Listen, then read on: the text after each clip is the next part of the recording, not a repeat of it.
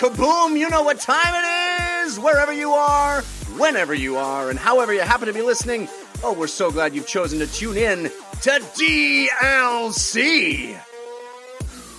Especially if you're staying home, doing the right thing, using us maybe to help you get through 90 plus minutes of gaming goodness, because DLC is your downloadable commentary for the week, delivered the way we love it to be, and that is completely free thanks to our sponsors this week, ExpressVPN, Audible, and Squarespace. Squarespace! They're bringing the show to you. DLC, of course, the show, all about games, and there are many forms. Games played on desktops, laptops, and consoles. Also games that involve dice, luck, and cardboard. I'm your host, Jeff Cannata. That's spelled with 2 N's and 1 T. And I am not joined by my nemesis, Christian Spicer, this week. No. We got an upgrade. Christian has moved into a new house this weekend, and there's no internet there. He got spectrumed because Spectrum Internet was not able to set up his internet service at his new home in time. So he is unable to be with us, which means, dear listener, you're in for a treat, because I went to our new go-to. We have several go-tos, and we're appreciative of all of them. But I am so glad to have with us, you know her from Santa's Sleigh. Oh no! And as an artist, what is your exact title? Lead artist? Senior animator. Senior animator at Riot Games. Our friend Lana Bashinsky is back with us. Hey, Lana. Hi. Yes, I am a senior animator, and I have immediate regrets for conversation just before the show. But I am very happy to be here, and I am delighted for the little bump. Taken off the bench and put me in, coach. Yeah, so. And you've moved up to second chair, which Yes. I'm so happy about. And I the way to get people to keep coming back and move up the chairs is to completely sell out when they have trusted me with information about their past. It's just completely spoil it for everyone. Just say it out loud. As soon as you did that, I was like, man, I can't wait till the next time that I can decline this offer. But that's not all, dear listener. You know that we usually have 3 co-hosts on this show, which means DLC always stands for your downloadable Kannada. But this week, I'm so excited because DLC stands for Double L Companions, because we've already introduced Lana.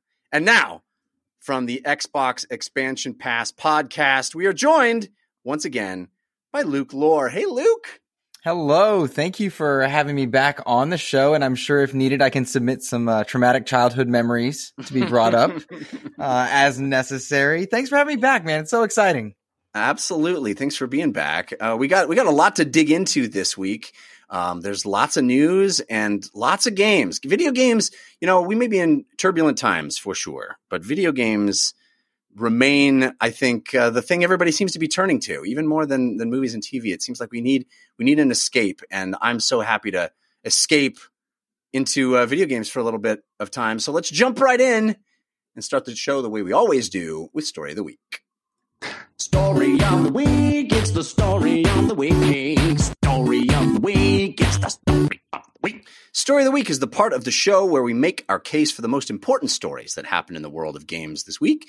You can always submit stories for our consideration by sending us an email to dlcfeedback@gmail.com or by visiting our subreddit. That's 5x5dlc.reddit.com. But Luke, you are our guest, so you get first pick of stories. What would you consider to be your story of the week? Goodness, there are a bevy of things to talk about for this week, but I chose one that was heartwarming. Something that you guys do on the show pretty regularly is try to bring up the good in the gaming verse and talk about a lot of the positive things. And I came across the numbers as they were put out via a couple publishing outlets and press releases, and that Xbox Game Pass numbers are up over 10 million. And that is huge news for a lot of business reasons. But buried within that article was that since March, Game Pass members have added 23 million friends on Xbox Live, which is up 70% for a growth rate in friendship rates, meaning people on Game Pass or in Xbox world are creating friendships while they're social distancing. And that just to me was a wonderful, wonderful story to be noted that while we're all struggling right now, there are friendships being made. Yeah, 70% increase in friendship. That's amazing. What a quantifiable thing. It's quantifiable friendship. Yeah. That is a huge 10 million Game Pass subscribers. This is from 41 different countries. And clearly, I think we've talked about it on the show over and over and over again, but it bears repeating once again, is what an incredible value Xbox Game Pass really is. And especially during this time when you are stuck at home and you need, it'd be nice to play a lot of variety of different games. There are over 100 games on Game Pass.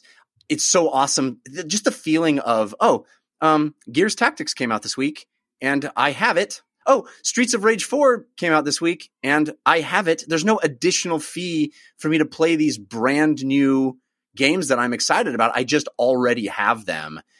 I really want more competition in this space. I want there to be the Amazon Prime streaming to Xbox Game Pass's Netflix. I'm ready for some other company to offer this kind of incredible value and keep Microsoft honest and keep them innovating and offering great deals to gamers, because this is a phenomenal service. And I love the fact that it exists. And it feels so appropriate for the unfortunate circumstances we're in. I mean, lots of people seemingly are taking advantage of it, building relationships and playing games they would not have played otherwise. I know I have, in my extra time of late, explored genres and games more so that are outside of my comfort realm. And that's certainly what it is. And I agree with you. I'm ready for PlayStation now to take on a mantle that is a bit more competitive with Game Pass. And the same to be said for a number of other online services, but they're behaving like they have competition right now. And that is very good for gamers and great for someone like me who's a budget gamer. Yeah. And it's going to be interesting to see as we find out more about Xbox Series X. I think maybe next week, maybe by the time you're listening to this, dear listener, you'll have heard, I think the 7th, there's a big event. So I'm expecting and I'm hoping that Xbox Game Pass is a centerpiece around which the next generation of Xbox hardware is geared. And I can only imagine that it'll be more exciting to, have all these new games that are going to be announced all say, hey, they're going to be part of Xbox Game Pass day and date. I mean, it's just really awesome. And what you said about trying new different kinds of games and different genres, just today, I tweeted because my son we've been playing a lot of Switch. We've been playing a lot of Mario games as I'm kind of introducing him to video games as a thing. And I know he's into building things and he loves Hot Wheels tracks and stuff and these wooden railroad tracks. And I tweeted out, hey, does anybody have any recommendations for a 3.5-year-old?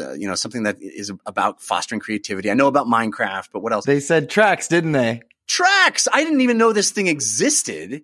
And it was on Xbox Game Pass. It's literally a wooden train set simulator where you can just build tracks and move. I mean, it's exactly what he does with the real wooden tracks. But he now can do it in the virtual space and create tracks that can't physically exist, right? You can build them up in the sky and all around these virtual living rooms. And so he was loving it. And this is a game that I probably would have bought, but I didn't need to because I already had Game Pass. It's pretty great. That's the cool thing. It's cathartic to play games like that. And they made a point of saying that like 30% of their library is family friendly. Also a good marketing speak, for sure. But yeah, games like that are cathartic just to enjoy your childhood and play through it. Cause everybody will, if they see it, will know exactly what you're talking about. They'll see those tracks and be like, oh, I played with that when I was a kid, And I especially think like when it comes to like the 70% growth in friendship rate, a lot of people are looking for things that are maybe, and this is not a diss on Jackbox, but maybe are not Jackbox games, like a world where they can just like meet online and hang out in. And I don't know, the social systems in tracks per se, but I do know that like sort of silly games like that are like, we're just going to hang out. And mostly this is a platform for us to chat and stay connected. But also why not build some silly ramps or something like that? So yeah, I definitely think that stuff like that's cool for even adult generation. For sure. Yeah. Len, I would imagine that some percentage of that 70% is a whole bunch of people who are like, hey, I never added you on Xbox, but, because we usually hang out IRL, but do you want to just play a game online? I feel like there has to, with that amount of growth in quote unquote friendship rates, it's got to be a lot of people who are just like, I never added you. We can do this now. This could be the thing we do. Yeah. I know that I'm constantly on the hunt for games that I can play with some pals because, man, I'm so over Jackbox games. And I'm like, I know all of you have a system. Let's put it to good use. Right. So yeah, you were talking to us about Sea of Thieves and stuff. Raft, actually. Oh, Raft. That's right. Raft, that's what it was. So I haven't played Sea of Thieves, but definitely stuff like that has been good for the social connection and playing a game with fairly low stakes. I guess high stakes in the sense that you die if you don't feed yourself, but it feels very silly and just a good way to stay connected. Well, 10 million subscribers is a pretty impressive number, and I think it's only going to go up from there because it just seems like a steal right now. This amount of value, $10 for Xbox alone, 15 for with PC games included, and there's just so much stuff. I mean, just scrolling through the Xbox Game Pass library is like, man, it's just great game after great game, and so many of the great games. I just bought. You were going to talk about it later, Luke, because you played it. Deliver Us the Moon. I just bought that on Steam during a Steam sale, and then it gets added to Xbox Game Pass. Part of me, that Christian brings this up all the time. Do you just wait now? Is it just like, well, it'll eventually come to this service that I already own? Especially with a lot of these indie games, I feel bad not giving money to the developers, but so many of them, it's like, well, it's going to come to these services, right? Mm-hmm. Well, I've had the cool opportunity with XEP to interview a couple developers who have put their games onto Game Pass, and many of them seem pretty high on the service and that they feel compensated for it. And in Deliver Us the Moon's case, they were out on PC and people liked it, but when they hit Game Pass, they saw a huge boost in reach, and people were getting excited for it. And suddenly the developers are tweeting in, "Thank you for playing our game. Thank you for this. We love the feedback. This is really cool." And that's the kind of game that, again, suits a frustrating situation that we're all in, but it's not action heavy. You're not dying from any terrible things. You're playing through a story and a narrative, and like you could sit on the couch with your husband or wife or your partner, whomever, and enjoy a story game that's not super stressful. It's cool. And whether or not you wait or not, I mean, there's so much to play. You certainly could. Well, it's a big number, and it's an impressive achievement. And I wanted Stadia to be the big competitor to that, but it doesn't seem like they are interested in being that yet, at least. Lana, you are up. What is your story of the week? My story of the week, I am so glad that Luke did not take this for his story of the week, because I would have had to be like, oh yeah, I'll find another one. Because I'm so excited about this one that I'm really, all I want to do is talk about it. And it is Jeff Keighley has announced the Summer Games Fest. So according to the article, it will span 4 months and include news and events from a variety of publishers and platform holders. There's a long list here, but it includes 2K Games, Activision, Blizzard, Bandai Namco, Bethesda, Bungie, CD Projekt Red, Digital Extremes, EA, Riot. Got to throw that one in there, et cetera, et cetera, et cetera. And maybe it's just, missing the early months of the year game dev conference-y style, exciting video gamey things that I usually attend, like GDC or E3. But this is just so exciting to me.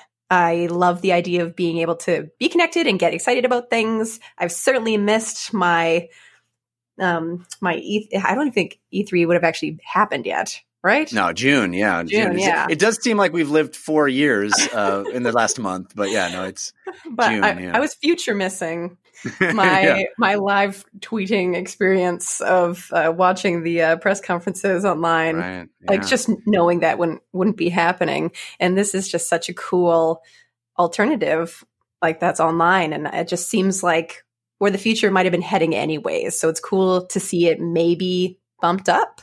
Yeah. I mean, honestly, it's difficult to recall before COVID changed everything, but 4 times. Jeff Keighley Yeah, right. The BC, they call it. Yeah. The Jeff Keighley pulled out of E3 before there wasn't going to be an E3, right? He made his announcement that he wasn't going to be participating in this E3 while we still thought there was going to be one. And we surmised at that time that there might be some other Jeff Keighley organized event that he was, taking his talents to South Beach. You know what I'm saying? Mm-hmm. And this seems to be what that is, right? This Summer Game Fest is an expansion of the Game Fest idea that he's done before.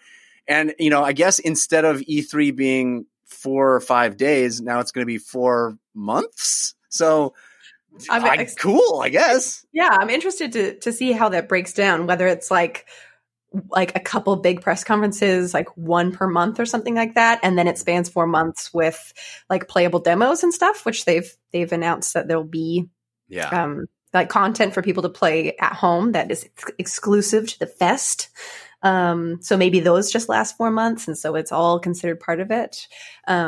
But either way, even though he pulled out this year, for some reason, I wasn't expecting something so soon. Right. I was expecting like, oh, he's going to do Conan O'Brien where he's like, okay, I'm off TV for a year, but then I come back big with something exciting. Right. So yeah, I think this is going to be a really cool way to see a bunch of cool content through the summer. I'm really fascinated by the level at which he's announcing it. That's a long time. 4 months is a long time.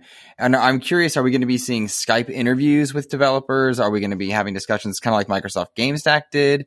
Is it going to be, VOD announcements? We know the Inside Xbox launches it. How much of this is live versus pre-recorded? That's the stuff I'm really interested to see, is how he tackles this problem, because only Jeff Keighley could unite the industry in this way, seemingly. To bring so many people on board.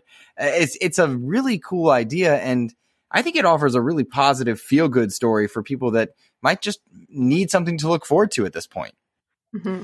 Yeah, I'm very curious if there was a plan for it to not be an all-digital event at a certain point, if there was going to be some sort of live conference or even, series of live moments. I'm very curious we may never know the answer to that, but now it is an all digital event, and I'm assuming a lot of the reason for that is the world today. But it's an interesting opportunity. I'm curious. I'm also excited, like you are, Lana. But I wonder if the stretching this out over that long of time will not feel quite as exciting as 4 days in June, where like all the stuff is announced. Yeah. I feel like if he has like benchmark events that are like like one per month, it's 4 months, right? May? Yeah, May to August. Yeah, 4 months. So if there's like one per month and there's sort of like a beacon of being excited every time, I could see that being like an interesting way to stay engaged with the content. But the way I'm kind of picturing it is either like one big thing per month, or there's like a kickoff weekend. And there is sort of like a back-to-back, more conference-y sort of feel, or convention kind of feel. And then it's 4 months of demos that are available. Like I picture it like an in-game event for like, oh, there's an event happening in League of Legends. It's going to last 3 weeks, but it's not like in your face all the time. You just kind of know, or like a Steam summer sale type thing, where it's I think that actually you might be onto something there. That it will feel more like tune in for the big, for lack of a better word, press conferences. Mm-hmm. But the actual moment of this lasts 4 months because we're talking about all these things, and then there's new demo drops and all the demos you can download. And I think it'll feel more like a Steam summer sale of like, log into the website and see what's on the Summer Game Fest download slate, today. It'd be very cute if there were like daily quests. You have to like sign in that would be cool. And get something from it. What I'm trying to say, Luke, is I'm also excited to see how he figures it out. And also, Jeff, put me in. I don't know what you need, but I will be there. I am so excited for this event, and can't wait to see how it shakes out. For sure. But I think the two of you have both left me with the most exciting story of the week, personally. Sorry, dude.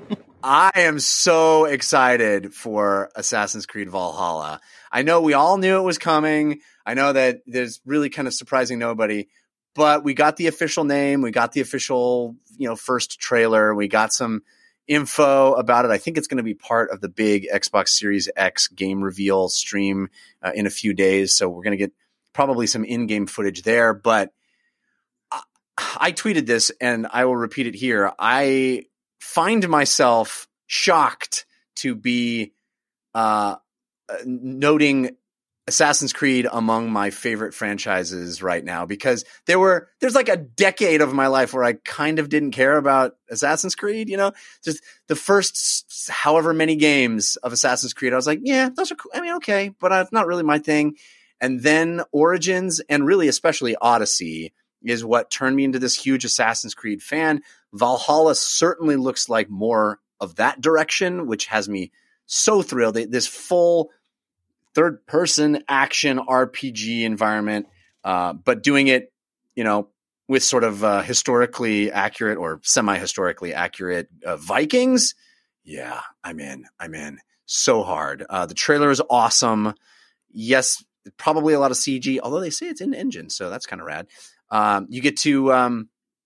You're going to get to do some raids and stuff. And then it looks like more of the same, which is totally fine by me as a person who put in over 100 hours into Odyssey. This might be my most anticipated game of the year. It's coming out holiday 2020 on Series X, PlayStation 5, and all the legacy consoles as well. Luke, what do you think, man? Assassin's Creed Valhalla? Are you excited? I'm big time in on this one. I, like you, have an interesting history with Assassin's Creed. Sometimes they clicked, sometimes they didn't. I think Black Flag was my favorite. And then I really loved Origins, and I liked Odyssey a lot. That formula of checking boxes can be so cathartic and therapeutic to just go through and clear the map out. On the other hand, it's a lot to do. And so like, I'm already intimidated and nervous. Like, all right, can I handle this game? And of course I am going to dive in wholeheartedly. The art looks incredible. The art style is just stunning. The visuals, I mean, as you expect, next gen stuff to look. I mean, it's on legacy systems, yeah, but it's gonna be smart delivered and upscaled, and I'm excited to see that. I love the customization stuff they're adding in there. They clicked all the right boxes for marketing speak, and I'm stoked for it. To say the least. That special edition also looks really cool. I'm just curious, how does this tie into Assassin's Creed? Because the weakest part of Assassin's Creed for me has always been the real world stuff. And some games dive full into that. Others kind of just ignored it and did it on their own. I'm curious how they tie that in there, but absolutely all in. I don't know about Lana, but I'm stoked for this. Yeah, I mean, even if they do what they did in Odyssey, where it's like just 2 scenes in the modern world, that's I don't care. That's fine. Yeah, enough. Exactly. Anyway, Lana, what were you going to say? You're going to boot up the game and it's going to be like, you get it. And then it's just going to be Vikings. Yes. Yeah, there you I mean, go. that's basically what they did with Odyssey too. It was like, yeah, we got to do this because it's Assassin's Creed, and yeah, you're in a simulation, but like, they even said that the first time that you're in the real world, it's like, are you sure you want to go back? Because you're not going to be back here for a long time. It's like, so yeah. Yeah, I thought the trailer was gorgeous. I loved the dialogue that's happening over top, that's saying all the worst, I guess, Viking stereotypes, and then it shows them like, oh, they're playing with their kids. It's just like a very sort of beautiful take on it and showing like all sides of it. And of course, man, I did not realize that was an engine, because dang, it was gorgeous. Ooh, it looks so good. But I feel somewhat comfortable saying this because I know that, Jeff, you have to read the mail that comes in about people being disappointed, but I've never played any Assassin's Creed ever. Oh, really? Yeah. Are you into, like third-person action RPGs? Oh my God, that's my stuff. That is my jam. I just, the first ones came out at a time where I definitely didn't have a way to possibly play it. And then, I mean, what is like one every year? And so totally ignore everything. Just get Odyssey.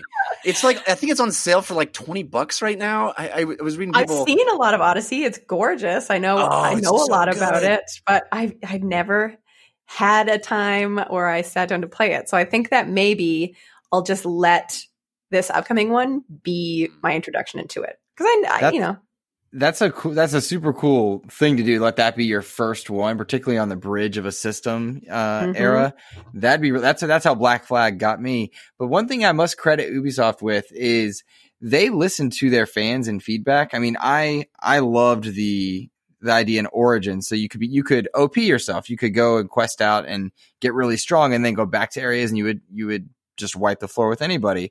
Odyssey didn't do that. And some people loved that. Some did not. I was in the camp that was like, oh, bummer. And they added that in there as an optional feature. And they consistently listen to their feedback. And I think that's a cool aspect to the Assassin's Creed franchise. And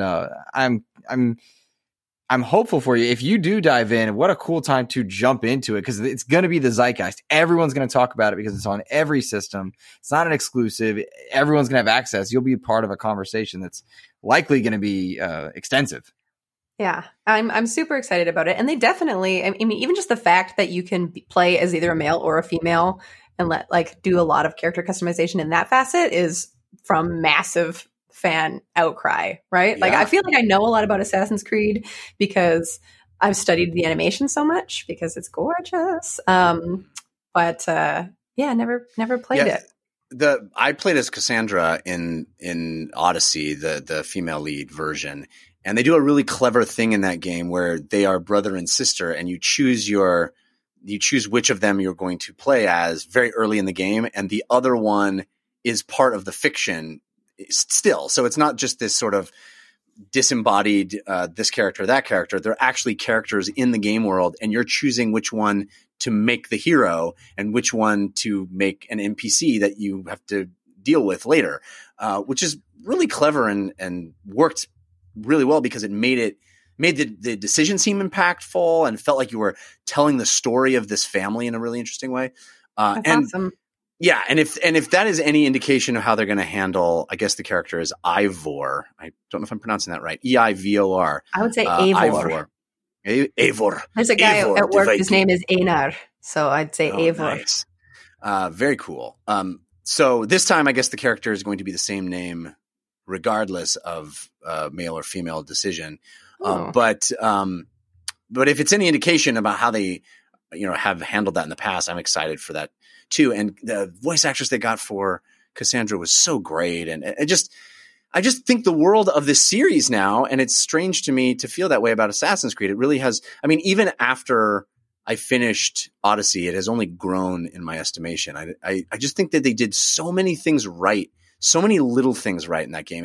I talked about it last week or the week before in regards to Final Fantasy VII. I'm playing Final Fantasy VII Remake, and like all these little teeny decisions that game makes that I'm like, Assassin's Creed Odyssey did this so much better. And I just feel like that game and that team, they say something like there's something like 13 different studios working on Assassin's Creed Valhalla, which is crazy to me. Oh my gosh. That's just an army of people making that game. And yet if past is precedent, it holds together so well and becomes this consistent, vision. I think just that alone is, I don't know how that happens. I don't know how that's possible, but it's crazy. It's holiday 2020 and somehow that feels closer than any of the games that were announced for early this year. Like, that's so soon. Yeah. That's because weeks feel like decades right now. It's so true, man. It's so true. We've only done this thing in like a month and a half, and it feels like 15 years of my life have gone by. But speaking of things that are happening sooner than we think, I would be remiss, and Christian would not speak to me again if I didn't bring up the fact that Last of Us Part 2 has been moved off of indefinite hold and has a release for June. It is coming out June 19th, evidently now.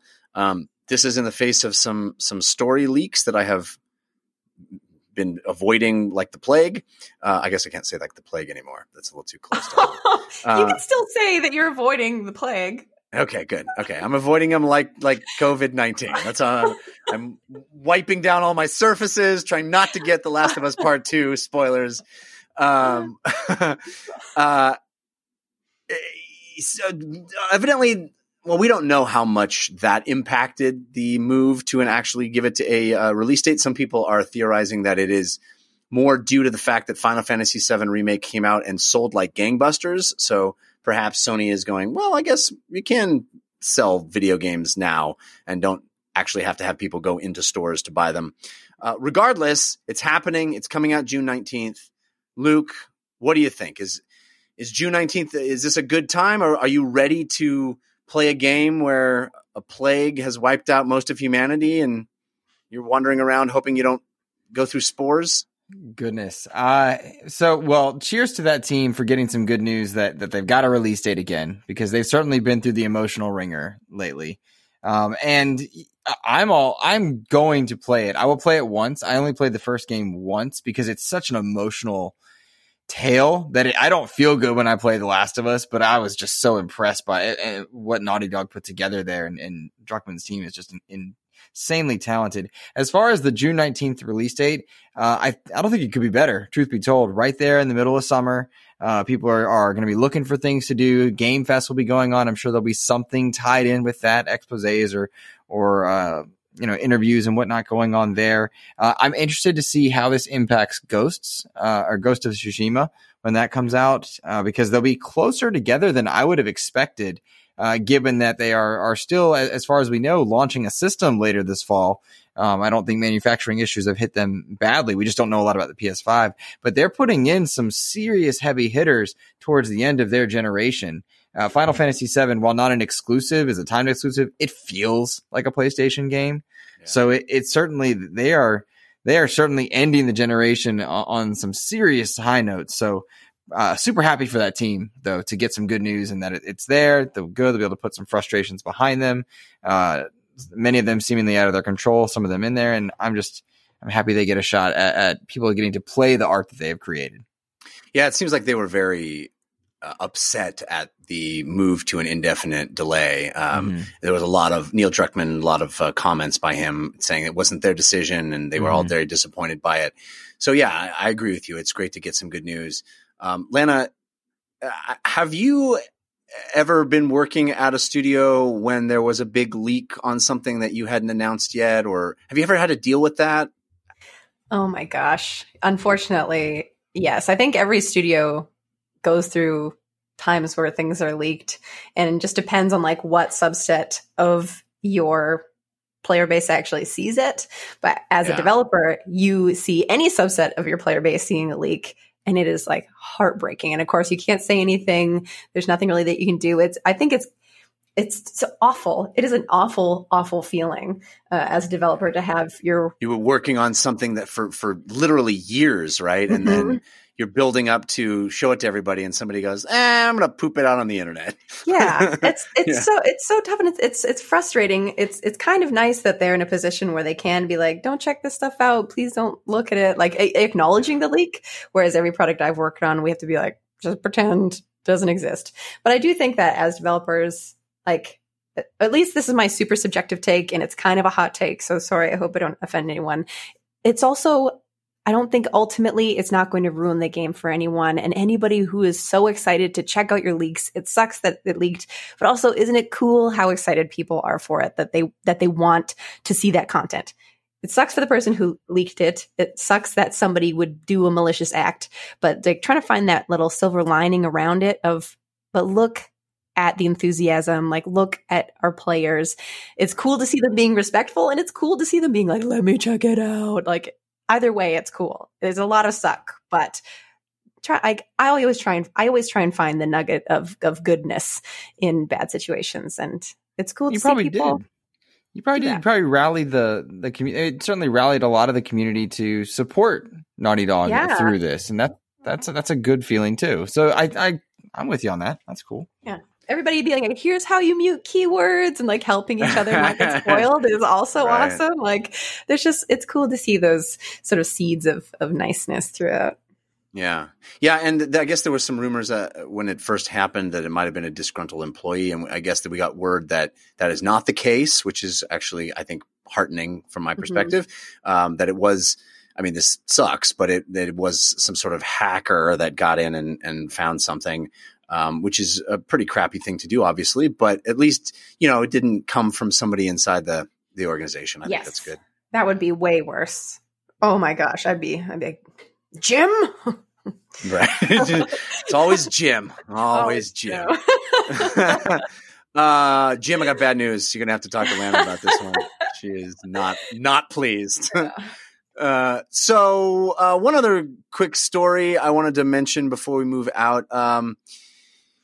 This is a personal one for me because I'm such a Blizzard and World of Warcraft nut, and there's a new expansion on its way very soon for World of Warcraft. Shadowlands is coming, and I guess some folks have been in the closed alpha and noticed a new checkbox, I guess, in the options menu for ray tracing in World of Warcraft. And I mean, as somebody who has an RTX card and thinks ray tracing is the bee's knees, ever since Control and, even just looking at Minecraft ray tracing, all that stuff is very impressive to me. I'm so glad to see World of Warcraft adopt that, and I can't wait to see how the game is going to look. A game of that size and scale and complexity and so many different biomes and environments, to see them ray traced. I can't wait. And Lana, since you're here, I, as somebody who works on art, you used to work at Blizzard as well, but just in general, as an artist who creates video games, I marvel at an engine that was created in 2002, was it 2004, something like that, when World of Warcraft came out, like that they can keep layering on and making this very old game still look competitive in the market, worthy of a $15 a month fee. Can you speak to that at all? Oh my gosh, I can't speak to that. I can't speak to the specifics of World of Warcraft. But as you were going through this, and as I read that article earlier, all I could think about was, oh my gosh, I can't even process what a massive undertaking that might have been. I don't deal with rendering as an animator. That's more tech art and modeling and texture artists. But all I could think of is the scale of the world and going through and making sure everything reads like you want it to read. And yeah. I can only imagine there was dedicated artists there, like just poring over it. And, I worked in an old engine that was slightly older than the World of Warcraft engine itself because of the way that the company branched. But no matter what, like when you're working on old tech, making it new tech, it must have been a crazy undertaking. And I'm so impressed that such of like the new hotness visually has been put into this upcoming new hotness for WoW. So congrats to them. Very, very cool. As we make this paradigm shift, there was actually another news item this week about Phil Spencer talking about how he thinks that the jump from this current generation to the next generation of Series X and PlayStation 5 is going to be as dramatic and surprising, jaw-dropping as the leap from 2D to 3D. He really made that comparison. So as we're about to make that paradigm shift into ray tracing and no load times and those kinds of things we're hearing about the next gen consoles, are there things that even in animation and every step of creating a game, is there a real change in how you do your job? Is it something that you have to think about and work with consciously, or is it something that kind of is going to happen as a post-processing effect and you're not really thinking about it? I think there are a lot of teams that have to think about it. I think for something like animation, it will probably come in the tools and processes that you implement. But ultimately, I think those kind of tools and processes are there to make your normal tasks easier. A lot of the new gen stuff, even on my new project at Riot Games, which is League of Legends, is still a 10-year-old project. So I actually, unfortunately, in my day job, don't get to be on that cutting edge. And so I kind of wonder too what that's like. But from an animation standpoint, probably like motion capture, but even then I've only ever done like hand keyed animation for my entire career. So there's probably lots of crazy mocap tools. There are some amazing Naughty Dog talks in the GDC vault. I don't know if they're free. They're probably on YouTube now about their animation process where they're like building. You can see that they build like out of props the full truck Jeep thing from Uncharted so that they can do their mocap in this truck in a stage. It's a wild process that is so beyond what I do, which is like I sit down and I play with a doll. So there's definitely animators out there doing some cool things, and I'm just not one of them. Luke, what are you excited about this idea of taking older games like a Minecraft or a World of Warcraft or even we saw Quake with RTX enabled version? Do you think that's a cool way to use this tech, is to go back and make old games shimmer a little bit with real-time ray tracing? Absolutely, yes. I am by no means a tech geek. I don't understand a lot of the stuff behind it. I stick to consoles mainly because I don't invest the time to learn that stuff. However, I often utilize things like backward compatibility or going back and playing old PC games simply to enjoy the new pretty and what it is that our newer consoles can do by way of passive upscaling versus a developer going in and upscaling themselves. And I'm always excited to understand and learn about the legacy of a game and to see what can happen with something like Warcraft getting ray tracing, because how much will that change the experience? What does that do for the gamer and on the user side? That's, to me, that celebrates the art, as we talked about. It celebrates a lot of the effort put in and showcases it on an even more glorified level. And that to me is exciting. I love back compat. I love playing old games along with my new games. And so if this brings more people in to try new things out and experience something that they loved differently, I'm all in on that type of stuff. Me too. If it's a little checkbox I can click, I'm gonna do it. I'm excited. Mm-hmm. All right. Well, let's move on and talk about the games that we have been playing. But first, I want to thank our first sponsor, which is Squarespace. Squarespace. If you need to make a website, and let's face it, we all need to make a website, especially now when everybody is working from home. There's no business that you can have. There's no position you can hold where having a website won't help. And there's no need to actually pay someone to make it. You can make it yourself. You don't have to learn HTML. You can just make it using Squarespace's tool set, which is so simple to use. It's all just drag and drop. You start with this beautiful template that were created by their world-class designers. There's a whole bunch of templates to choose from. But then you just start messing with it, and you don't have to make it cookie cutter. It doesn't have to look like any other website out there. It can be yours. It can be exactly what you want it to be. You can drag and drop in e-commerce functionality. It's so simple. You just drop in the widget, and it works. You can customize the look and feel, settings, products, anything with just a few clicks. It's so simple. Plus, you can buy your domain from Squarespace. Choose from over 200 extensions for that. Everything is optimized for mobile right out of the box. There's never anything to upgrade or patch. That's all handled for you. It's headache free. But if you do run into any problems, they have 24/7 award-winning customer support that can help you through it. I've been using Squarespace for over a decade. JeffCanada.com is built on Squarespace. I recommend it to my friends and family, and now I'm recommending it to you. Make it yourself. Go over and check out squarespace.com/JeffSentMe for a free trial.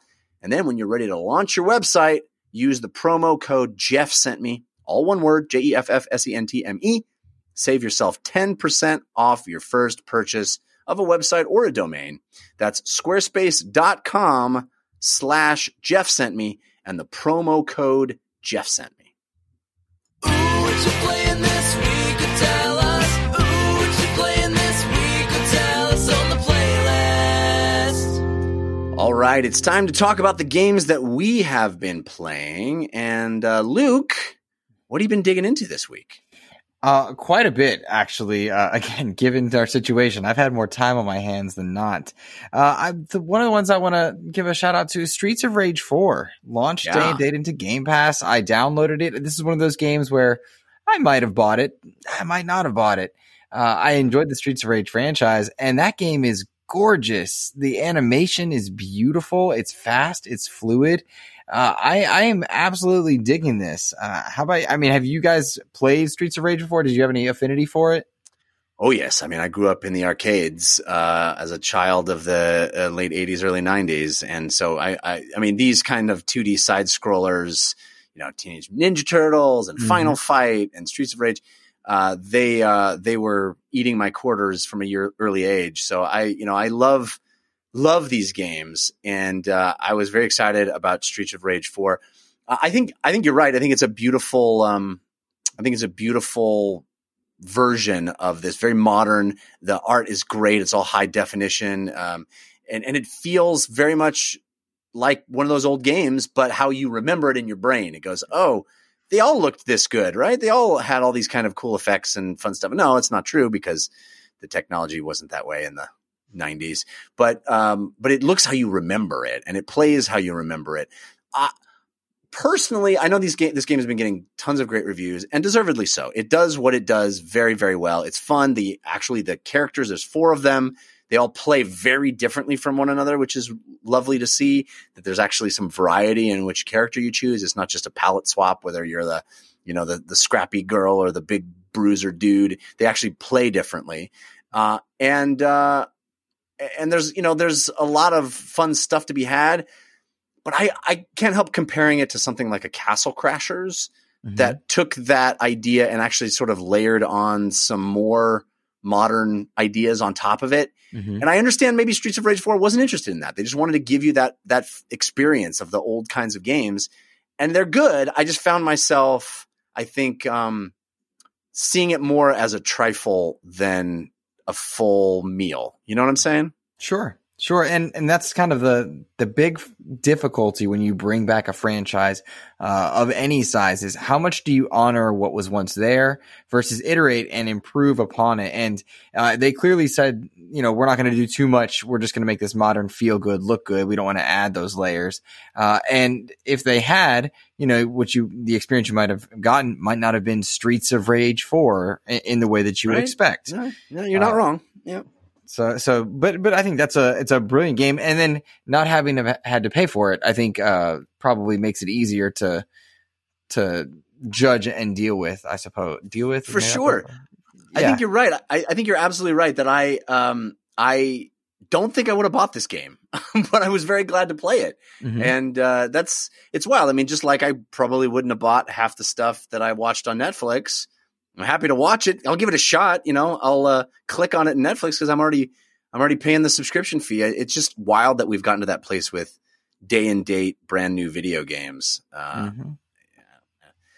know we're kissing a lot of Xbox Game Pass patoot this episode, but it's worth the plaudits.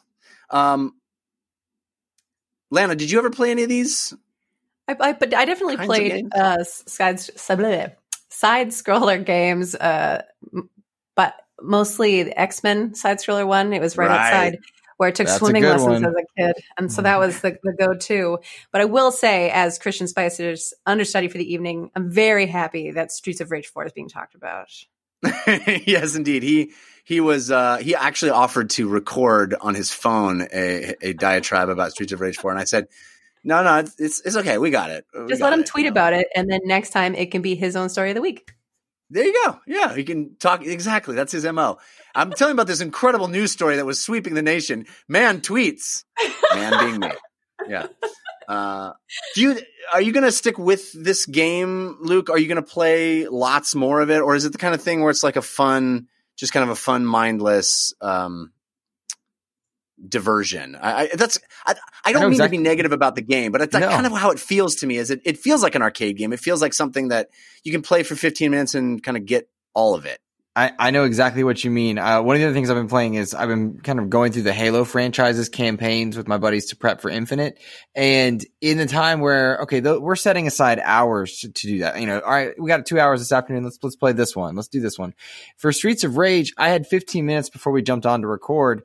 That's when I turned Streets of Rage on, play a level, win it or lose it, and then I'm done. And I feel fulfilled. I had a blast. The game is super fun to play, but I'm not thinking about it and thinking, setting aside time. It's the 10, 15, 20 minute periods here and there where I'm like, I don't know what I want to play. You know what? I'll go through this. Cause I don't know about you guys, but I spend a lot of time browsing games versus playing them. And I'll look at it like, I could play that. That'd be nice. Okay. And that Streets of Rage kind of keeps me from doing that. It's that kind of game that feels that, because it's quick in, quick out. So that's good. That's how I am about books.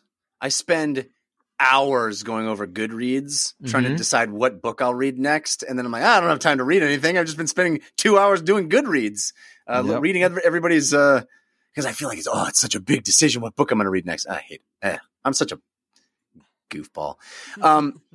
Here's my other thing about Streets of Rage 4 that may get me into trouble. But I feel like as great as these games were, as much as I loved them as a kid, they were all really, again, I'm going to get in trouble for this, but they were all just a precursor to Street Fighter.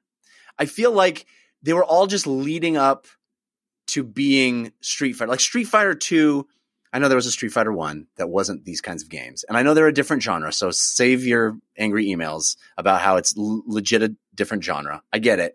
But I feel like the natural logical extension of where these games were going is Street Fighter 2. And that is what in a post Street Fighter 2 world in the 90s, that is what I found lacking with these type of games at a certain point, is that kind of combo system, that kind of actual move set for each character. And I know Streets of Rage 4 has combo system and it takes skill. I'm not trying to discount the fact that it has that in the game, but I always feel like there's just a teensy bit too much simplicity in what I'm doing in the decision-making process of these 2D side scrollers because of the decision-making process that I fell in love with Street Fighter 2. Does that make sense to anybody? Yeah, you're saying you're really good at games. We get it. No, it's fine. That is not true. Anyone that's played with me will know that. Although I do own Christian Spicer at Street Fighter. I will say that I own him, and knowing that he'll never listen to this, I can say that with all sincerity.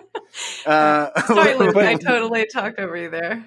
No, I thought one, that was funny, and two, it speaks to what you want out of it. I mean, not having the layers and not having that combo system makes it more approachable, makes it easier to get into. And I think there runs the balance there. Street Fighter 2 and the Street Fighter franchise at first is very approachable. You have very base level characters that you can get into. And then there's a meta that exists in it that is just out of this world complicated and really cool. But I don't know that I'd be interested in a Streets of Rage that did that or had a layer that was beyond that. And if it exists, I certainly don't know about it. And so, again, the trade-off there. Do you want approachability? Do you want complexity? Can you do both? It's a great question and point to bring up, Jeff. I just don't know. I don't know where that would land as far as mass appeal. Yeah. Well, I will repeat that I do believe that Streets of Rage 4 is really good fun and effective at doing what it does. And especially if you've got Xbox Game Pass already, there's really no reason to download it and not give it a shot because it's pretty great. It's a pretty great throwback to an old kind of game that doesn't really get made anymore. And it does it beautifully. So Streets of Rage 4. What else have you been playing there, Luke? Well, I mentioned that we've been playing through the Halo games, and that has been a joy because, to my point about Back and Pat, getting to go through and see what developers and animators and artists and composers put together in that art that is a game in 2001 to 2006 to 2008 and so on is really neat. And Microsoft has done a good job in its current iteration of the Master Chief Collection, which was just a disaster when it launched, and it was been really neat to go through and play the old games kind of because I'm excited for Infinite by far, and playing those through a lot of those campaigns and seeing how the designs of characters change, how they animate things and showcase different aspects, where they failed, where they succeeded. That's been a blast for me to play through games like that with some friends, and I suppose do some comparative stuff. I'm doing the same thing with Modern Warfare 2 Remake right now. I should say Activision sent me a code for that one and playing through that and seeing how it looked and felt from when it launched a few years back to now. It's impressive. Some of the beats hit a little bit differently, but it's an impressive campaign and it looks great with that remaster. It looks great in HDR, 4K. And so I've been enjoying going back to legacy stuff as well as comparing it to new. It's been a nice journey over these past few weeks, trying to make the best of my time at home. Sure. So in revisiting all of the Halo games, did it reshuffle your personal rankings for the series of which installments you rank above others? Not by much, no, but I think that's due to my entry into the franchise by way. I was a late adopter to Halo. I was very much a Gears person when I entered the Xbox world, because I wasn't really an Xbox person for a long time. And in playing back, I can see the brilliance that Bungie displayed. I think Reach is by far my favorite, but Halo 4 is really, really good. And playing that game, this was the cool part, guys. Playing Halo 4 on my 4K TV with an Xbox One X, it's enhanced for X, it's been cleaned up with a headset on. I had a wonderfully capable headset on. Playing a game that was a 360 game was stunning. That game looks beautiful. It looks as good or almost as good as anything that would come out today for a PS4 Pro or Xbox One X. And it came out on a 360, and it was a showcase to that team at just what a good job they did. Halo 4 might actually be my favorite now that I'm saying that. But I'm biased. We finished that one today. That was the one we finished today. So sounds like your rankings are changing up to the minute. Yeah, they might be. It's whenever, somebody ever asks you your favorite, it's like my favorite game of all time is Arkham Knight. Is it the best? No, but favorite changes. What's your favorite movie? Today it's, Yeah. But it's been a cool journey to go back through. And that's one thing I appreciate is when I have the opportunity to go and revisit old games, to potentially reshuffle stuff. So. Yeah. Can't wait for the inevitable, Halo ray tracing editions. Oh, goodness gracious. Wouldn't that be cool? Had that conversation. Yeah. So Deliver Us the Moon. I bought this recently and it's sitting on my Steam. I was like, everybody's been talking about how cool this game is. I'm going to buy it. It's on Steam sale. Little did I know it was going to be on Xbox Game Pass before I even got around to playing it, but I haven't gotten around to playing it. Mm-hmm. Should I go play Deliver Us the Moon? Are you digging this game? I am. Lana, have you played it at all? I have not. I've actually not heard of it. Okay. So, yes, you should play this, Jeff. I think you will enjoy it, for what it is. I struggled. So I was recording, earlier today and trying to talk about this game, and I struggled to describe it because it is not a walking simulator. I think it would be an insult to call it just a walking simulator because you are exploring, you are solving puzzles, but it's not like the Turing test in terms of solving puzzles everywhere you go. You're kind of an old school adventure game, right? It's basically almost like a point and click adventure game. Yes and no, because you are moving around in 3D space. You're walking your character in third person, walking around doing this, that, or the other, and you're exploring a story that is a tragic story, and you're trying to essentially solve a mystery as you go. And in order to do so, the basic premise is you and a small band are space exploration is null and void and done because it just didn't work well. And there's disasters on the planet from not taking care of it, a lot of social commentary in that.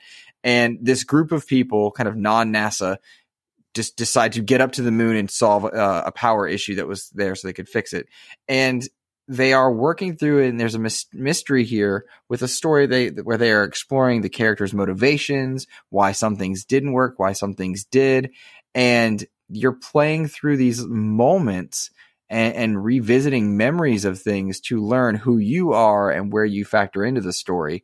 It's gorgeous. It's a little bit clunky in its gameplay. It's not meant to be like a super precise game. The puzzles are very basic and solvable. You can knock this out in probably 4 or 5 hours, which is, I think I like that in some cases. Yeah, sometimes that's nice. I debated many times going downstairs and asked my wife, who is not a gamer. I just got her into Animal Crossing, but she's not much of a gamer, and trying to get her to come up and sit on the couch, and we debated it, or I debated it, but in the end, I just chose to just solve it myself. It's a fun game that, again, if I hadn't had Game Pass, I wouldn't have played, but I'm glad I did.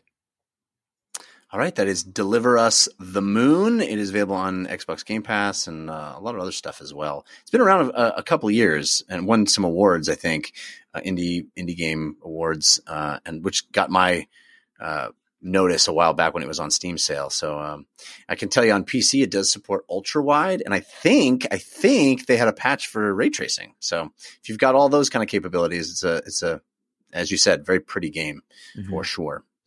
Uses a lot of light and stuff. You're, investigating a derelict station on the moon and stuff. It's and the cool. website front and center just says "Be an astronaut," so you know that that is hype. Yeah. Be one. Do Be it. one. Be Be an one. Why are you not being one right now? Lana, what is on your playlist? On my playlist is not a whole lot. Because I took on some commissions outside of my normal work, and that's been sort of consuming my life. But I did pick up something I started months ago when I got my Switch, which is Super Mario Odyssey. Very cool. I think it's very sweet, and it's definitely so reminiscent of that N64. I haven't played any of the Marios in between. Like I didn't play Sunshine. I haven't played the other ones. I can't even name them.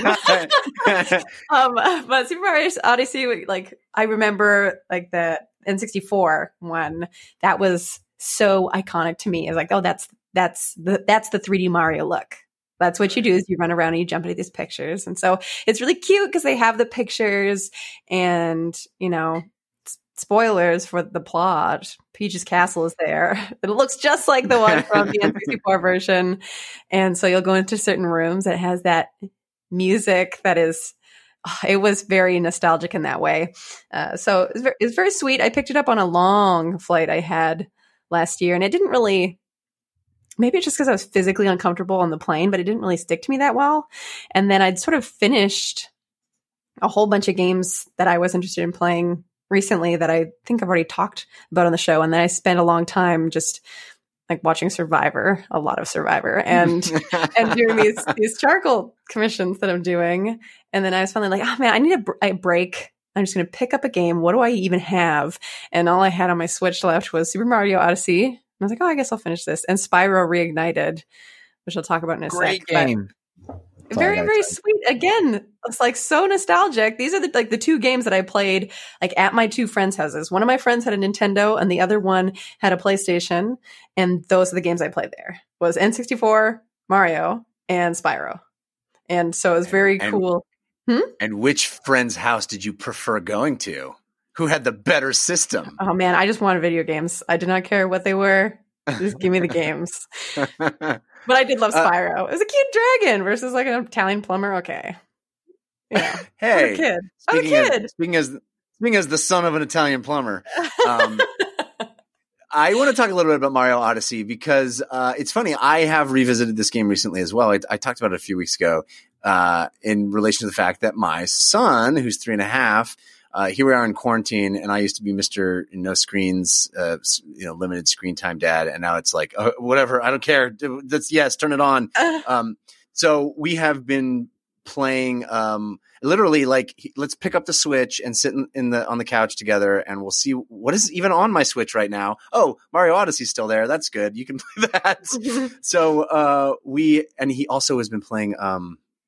He likes doesn't matter. Whatever. I can't remember it. Anyway, so we've been playing Mario Odyssey. And the game is very good.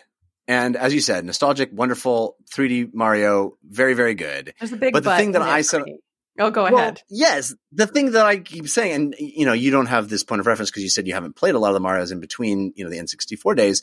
But I then transferred him to my 3DS because I was like, I have my old 3DS. I'm not using it. I'll just kind of hand it down to him. And I had Super Mario 3D World on that handheld system. And I just think that is such a superior game to Odyssey. I think some of the other 3D Mario games, I just prefer to Odyssey. I think Odyssey is great in a lot of ways, and it's certainly satisfying and gives you those wonderful moments of Mario secrets and finding things and being clever and this is a hidden thing behind here, all that stuff that it does so well. Mm-hmm. But I find the worlds in Odyssey to be so weirdly disparate. I agree. Oh, good. Like, good. So strange. I got a lot of hate mail the last time I said this. Oh my gosh. I mean, you can't take away, like, it's got a very unique feel. It's very cool in a lot of ways. Mario the Body Snatcher, sure, whatever, that's fine. But yeah, Mario the Body Snatcher is totally what it is. Oh my gosh, when you're at like the snow one, the snow with the snowmen in it, and you have to go through the race, and you take over that one guy's body, and afterwards he's like, "I'm the champion," and he's so confused. It's a horror movie. So You're in a horror movie. Yeah. Yeah. Oh my God. If you take over the fishing guy, I forget his name. Afterwards, he goes, "What happened?" It's like, this is so like, ugh, Mario, stop. But then you're like, oh, I'm in a hyper realistic, like Jurassic World with a realistic Tyrannosaurus Rex. That's weird. Yeah. Now I'm in the weird, New Donk City, which is a name that is hilarious to me. I love the name New Donk City. And then it's like hyper realistic people, except for the mayor. She looks like a Mario character.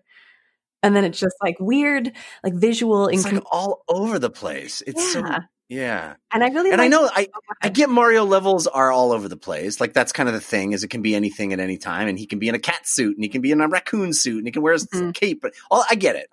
It's Mario. It's a cartoon. But like, it really to me feels like you're leaping through completely different books rather than different chapters of the same book in that game. Yeah, I agree. And I love a lot of the mechanics with the hat.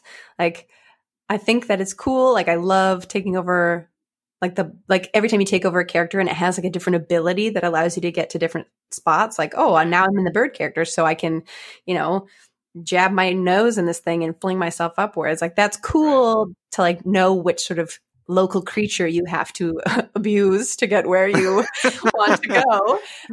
You have to scar for life by disavowing them of their identity, their fundamental identity for a few moments. Yeah.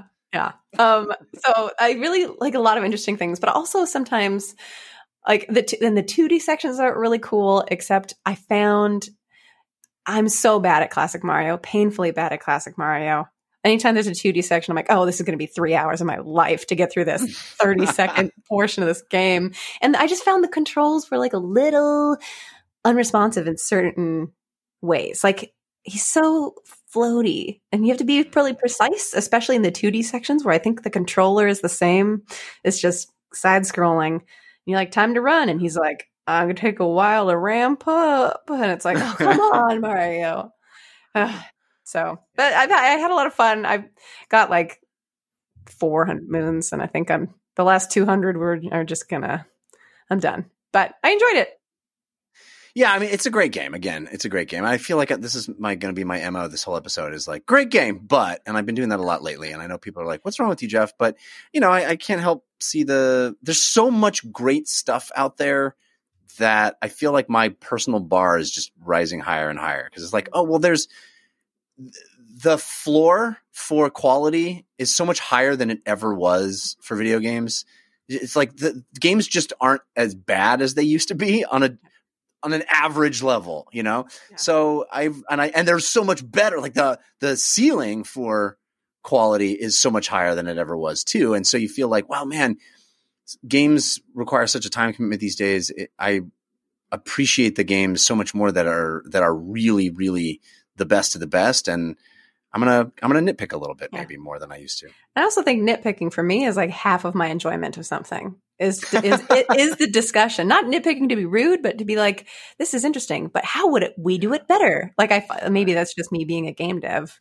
But I really do enjoy the healthy critique of something, because that, I feel like that makes me a better developer. At least. I think that's great. And I think it's true. I mean, it makes me a better consumer. Consumer. Exactly. Perfect. I think that being a critic or looking at something with a critical eye can make you appreciate art more and better. I think it's great. Luke, I'm curious what your perception of Odyssey is in relation to previous Mario games. Oh gosh, you're gonna make the internet hate me. It was fine. It was fine.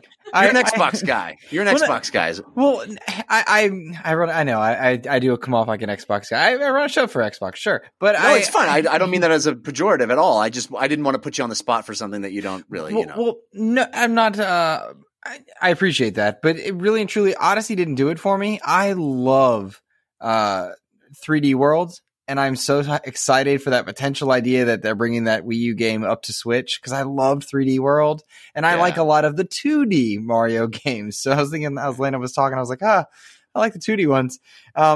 But Odyssey was great. It just didn't stick with me. Whereas Breath of the Wild, man, I didn't put my Switch down for weeks. I was hoping Odyssey would do the same thing for me. It just didn't click that same way. Right. Lana, Spyro. We got off the Spyro tip, but you're also got that reignited on the Switch, right? I don't have. I thought it was a beautiful game. It was very cool to play it and be like, oh yeah, I remember this from my childhood. I didn't play it for a long time because like you, Jeff, I'm very good at games. Like too good at games. If there's one takeaway from this week's episode, it should be that. Yes, absolutely. Thank you. But I wanted to talk about just to praise the art team. Wow, it looks so good. The animations are incredible. And something I didn't realize is every time for somebody who hasn't played it in a while, your mission is to sort of go through these levels and find these dragons that were turned to stone by the big bad in the game. Nasty Nork, I believe is his name. And you have to wake them up. And then every single time they like say something or they give you a little tip. But every single dragon that I've woken up has a different model and like completely different. There's no way that the rig carries over. And this is just game devy nitpicky stuff, but it seems crazy to me to make this game to have these dragons have a 30-second cameo or less and have an entirely new rig, an entirely new model, and a crazy animated section. It's just, wow, what an amount of work. It looks beautiful, gorgeous, loved it.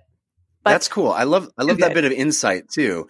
And I would love for you to help me see it more through your eye, because when you say the animations are great, what specifically is something when you look at something someone else has animated that you know is keyframe animated or hand animated? What is it that sparks? Is it detail? What exactly is it? For me, it's sort of a matter of texture and a sense of timing and a sense of character appeal. So when we're looking at animations, there are the 12 principles of animation, which are what you use to help you animate, but also help you see animation and understand why it's not necessarily reading the way you expect it to. But when I'm just playing a game for enjoyment without like really breaking it down, like if you have, let's use Spyro, you have one of these dragons and this dragon is a painter dragon. And so he's got an easel that pops up and he's got like the design of his characters that he's like got a much longer curly tail or something. And he's sort of like elongated in general. And do the actions that he takes express explicitly that he is an artist? And how does that match up with the model? And how does that match up with what he's saying? And how do the motions it can continue to inform that character beyond how it looks? And are they smooth? And do they have unique timing? So animation is like a lot like music. And if you heard a song that was just a bass drum, you'd be like, cool, that's even and boring. But if you listen to music and it's like, dude, bow, it's that, but you're like, ooh, that's fun. And like, I sort of see animation the same way you'd hear a variety of sounds in a row. It's like, oh, there's texture there that feels good on my eyeballs to look at. That is so much better than I thought you were going to be able to come up with in the moment. I just thought that's such a perfect illustration of what I was hoping for, which is being able to sort of understand what you mean when you say it's good. Thank you for that bit of insight. It was cool. Let's talk a little Final Fantasy Remake, because you've been playing that. Have we talked about that before? Have you been on since that came out? I have not. And okay. Let's talk about it. I did catch up on DLC this week because I'm not driving to work. I was like, oh my gosh, I'm like 4 episodes behind. So yeah, we get a lot of that. A lot of our numbers are down. That's what it is. People are not commuting. What are you going to do? But now I am drawing, and so I'm like, oh, this is the perfect thing to catch up with. So I don't have a lot to say, and especially because I think you guys have talked about it a lot recently, and especially your nitpicks. I actually haven't played it a ton. I played it some, and then I've been watching it while doing other things while my boyfriend plays it. And the one thing that I wanted to say about it is I've never played a Final Fantasy game before. This is not a good episode for me seeming like I know what I'm talking about. I don't know, man. You just gave a masterclass in animation, so I think we're all right. Yeah. But I am really good at games. I just haven't played all the popular ones. So I've never played a Final Fantasy, and it was nothing like I thought it was going to be. Every time I've heard about Final Fantasy, and like I saw the movies, like Advent Children, and I was like, yeah, Final Fantasy. It's like a high actiony, and I knew it was like the original ones. A bunch of them were turn based, but I still knew it was like actiony action game. And then it I was have like, never heard anyone say that Final Fantasy. I've seen the movies. I just, I just didn't get around This to is it. cool. No, this is super cool. No, I'm so excited for this. And it's crazy fun. because Advent Children is like the one where I'm like, oh yeah, that's that guy from that movie that I saw. Right. But like, So you don't think you don't think there's Final Fantasy VII Remake is actiony? I think it's pretty actiony, but it is also way more than that. Like I was expecting it to be like sort of constant action, but there's a lot of also like, now we have to change the filters. Time to do our errands, Cloud. Yeah. And I'm like, what in the heck is this game? Oh, now we're finding let's pick some flowers and make sure you pick the right flowers. Oh my gosh. Like so not at all what I expected from like this in-between actiony moments. And I also didn't expect it to be like, yeah, action to save the planet. It's like, oh, what a positive message. This is I didn't know what to expect. The camera makes me laugh. The camera is maybe the thirstiest camera that's ever existed. Yeah, I really enjoy it. I think the combat is a very cool adaptation of turn-based, where it is like you're in the combat and it's, now I can't think of the word, when you're just playing it. It's real time. Thank you for my brain. But there is a turn-based feel to it, where it's like it's going turn-based feel. So you're like jumping between your characters, and there's like that menu that kind of stops time or like really slows it down for a bit. And so you are sort of picking per person what each person is doing, and the enemies kind of have a beat where they're like, I'm gonna hit you, but then it says what they're gonna do, so that feels turn-based to me. So I think it's a really cool adaptation of a turn-based combat into something that is not, but still feels that way. And it looks gorgeous. It looks really, really beautiful. It does. But yeah, not much more to say on it, because again, I've done more watching than playing at this point. But it's cool. Yeah, I maybe get why people are obsessed, but I'm still like, oh, sure. Yeah. I mean, it's I'm more impressed with it than I thought I would be, in the sense that I said this many times as we, in the years that led up to the final release of this game, that, I just thought, all the people that think the Final Fantasy VII is this great thing, they're right because of the time that it came out. And I don't know if it's going to translate to a new, decades later very well. But I am glad to have eaten crow on that, because I think it shows, I think this version really shows how well written that story was, and how pertinent. I mean, it's more pertinent now, as you brought up. Like, it's about eco-terrorists, and that makes even more sense nowadays. As we stare global Into climate change in the face. Future, yeah. Yeah. Anyway, so yeah, I'm still playing it too. I'm still slugging my way through it. There are lulls in that game for sure that I feel like it's harder for me to push myself back into playing it. But then there are moments where I'm like, oh, I don't want to put this down. So I don't know if it's paced super well. It is, it's got that Square Enix pacing where it's just like, it's still going. But also they stretched things out from the original game to kind of make it this episodic thing. So, but it's very good. All right. Before we get to my playlist, I want to thank our second sponsor, which is ExpressVPN. I've been using ExpressVPN for years, and before they ever were sponsors of this show. And we all know that ExpressVPN protects your privacy and security online. That's what VPNs are for. But there's something you might not know. You can also use ExpressVPN to unlock movies and TV shows that are only available in other countries. That's pretty cool, right? You like anime? Are you an anime fan? Well, you can use ExpressVPN to access Japanese Netflix to watch anime that is only available there. You can watch Doctor Who on UK Netflix. the possibilities are endless, and it's cool. ExpressVPN hides your IP address and lets you control where you want sites to think you're located. You can choose from almost 100 different countries, and you can just imagine all the different libraries of Netflix that you can go through. But it works on more than just Netflix. Really, any service, Hulu, BBC, iPlayer, YouTube, you name it, ExpressVPN lets you do it. And there are hundreds of VPNs out there, but the reason that I use ExpressVPN is because it's so fast. That's why I chose ExpressVPN way back when I chose it, before they were ever a sponsor of this show. I chose ExpressVPN because VPNs can really slow you down, and I did not want that. I didn't want any buffering or lag. And you can stream in HD, no problem with ExpressVPN because it is ridiculously fast. Also compatible with all your devices, phones, consoles, smart TVs, tablets, you name it. It's available. So if you visit our special link, which is expressvpn.com/DLC, you can get an extra 3 months of ExpressVPN for free. Support the show, watch what you want, and protect yourself with ExpressVPN. That's ExpressVPN, expressvpn.com/DLC. All right. We've been talking about some of the stuff that I've been playing, but I want to mention another game.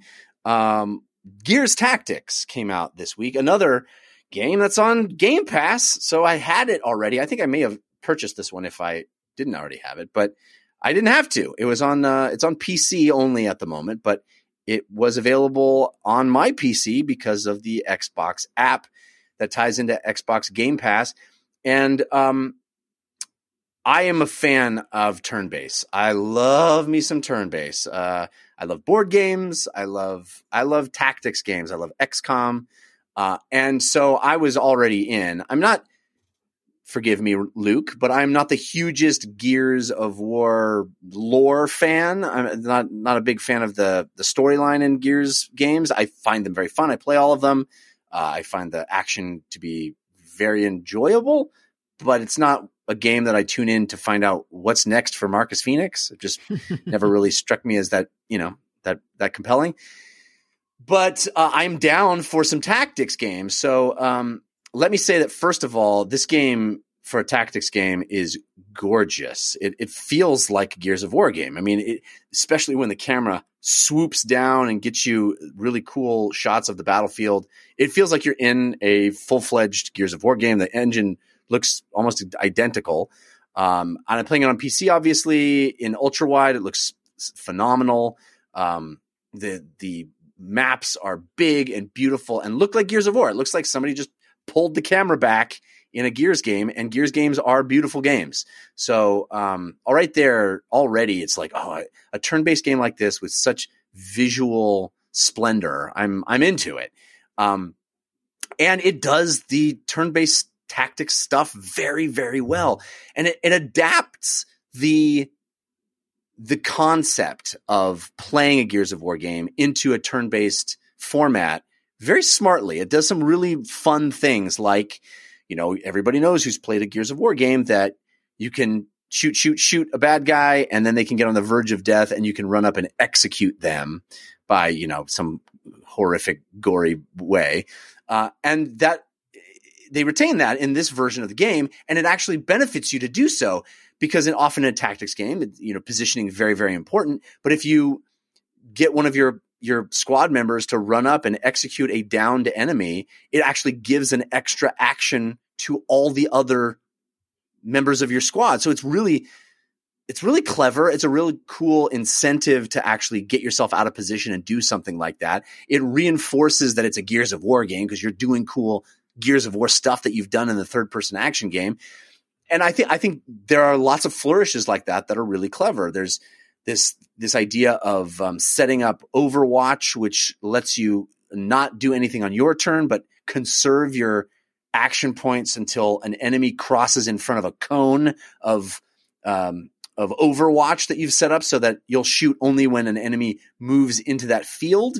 I think that's a pretty clever thing. And it leads to some really fun moments where you've got, it's got this kind of like crossfire death box where, you can set up various cones that overlap each other, and then a whole bunch of bad guys will sort of run through that funnel point, and you'll see all of the action points go off as your guys are just taking down horrible what are they called, grubs in Gears of War. It's very fun. And I found the tactics to be really exciting, and it has all the layers that you want in a game like that. It looks great. I really don't care much about the story, but it's got a story. I think it's a prequel. I think it's set before the events of the first Gears of War. So that's kind of interesting. I think it's very good. It's very good. And for a game that I paid $0 for extra because it's just part of my subscription, this feels like a huge, big, meaty experience. I look forward to playing it more and more. It has all of the layers that an XCOM game has of the base management and leveling up your characters. I find all of that to be a little over the top. I kind of don't need individual skill trees for every single member of my squad. It's cool that it's there, and I like the ability to customize. I mean, just like XCOM, you can sort of get down to the fine details of look and feel for every single member of your squad. You can change individual color palettes of their shirts underneath their armor. It's pretty wild, and it's cool that it's there. But I feel like the amount of that stuff just is a little too much for me personally. I don't need that. Like, just give me big classes. Let me fill out my roster with the classes that I want. I don't need to fine tune and micromanage that to that degree. It feels like I almost get bogged down in that amount of decision making between missions, but it's hard for me to criticize it because that's cool. Like, it's just more control I have over all of the aspects of my team. So I have two questions for you, Jeff, if you don't mind. Sure, please. With that layer of complexity that they have, because I have not yet played it, my PC won't handle it. Do you expect this will translate well to consoles, putting it onto a controller? And then the follow up to that is, do you think this will make Gears more relevant for some fan bases, whereas it might not be everybody's favorite at the moment? That's interesting. The second question is very interesting. Yeah, I think it will be very easily translated to a controller. Very, very, very easily translated. In fact, I'm kind of surprised it wasn't a day and date on consoles as well. It just seems like, I think it's actually controller support in the PC version, if I'm not mistaken. I'm playing with a mouse, but yeah, it would be I think a very easy thing to be on a console, and I think it'll work well. I think it's great. In fact, I'd love a Halo version. I know we got the Halo real-time strategy game, but I'd love a turn-based strategy game in the Halo universe. I think that'd be pretty cool, especially with like bigger units and trucks and stuff. Trucks. Who am I? Warthog. Warthogs. Yeah, there it is. I know what you meant. Trucks. But the second question is fascinating to me. I don't know. I think for me, the Gears, it's so weird how, this game starts with like a message from the president that they're looking at on a television set, and the president's like, we face our new enemy and all this. But the president is like this 500-pound thick, like roided out, like every human in the Gears universe is wide and ripped and looks like they've been only going to the gym their entire life. It's such a weird aesthetic for a franchise that everyone is Marcus Phoenix size, or bigger. It's kind of a hard series to take seriously for me from a narrative perspective, because it just feels like these roided out dudes all the time. Like even the president, even every character just feels like these just roid people. And I like the Locust and the concept of Emergence Day and all the aesthetic of like, they come out of holes in the ground and you got to throw a grenade in the hole to stop it. All that stuff's clever and cool. And all of the minutia of Gears of War, which is like slamming into walls, all that is retained in this version. And it's fun to see that from a bird's eye view of the, getting into cover and sliding it, slamming into it, and all that like physicality of Gears of War. All that stuff's cool, but I don't know if just because it's a tactics game, all of a sudden it's going to make people love the Gears franchise. And I don't mean that to be super negative, but I just don't know if that I think it does a great job of being a tactics game, but I just don't know that it does a great job of being like a gateway drug into Gears of War. Gotcha. And I guess that's the big thing is Gears it's a wonderful franchise, and I'm obviously a fan of it and have been for a long time, but it would be silly to say that the excitement for that franchise is not waning. It either it didn't evolve enough for people, or it didn't stick around, or whatever the reasoning is, it's just not where it once was. It's not selling where it was. It's not doing the same mind share that it did. And I think that's part of why they tried to diversify it a bit.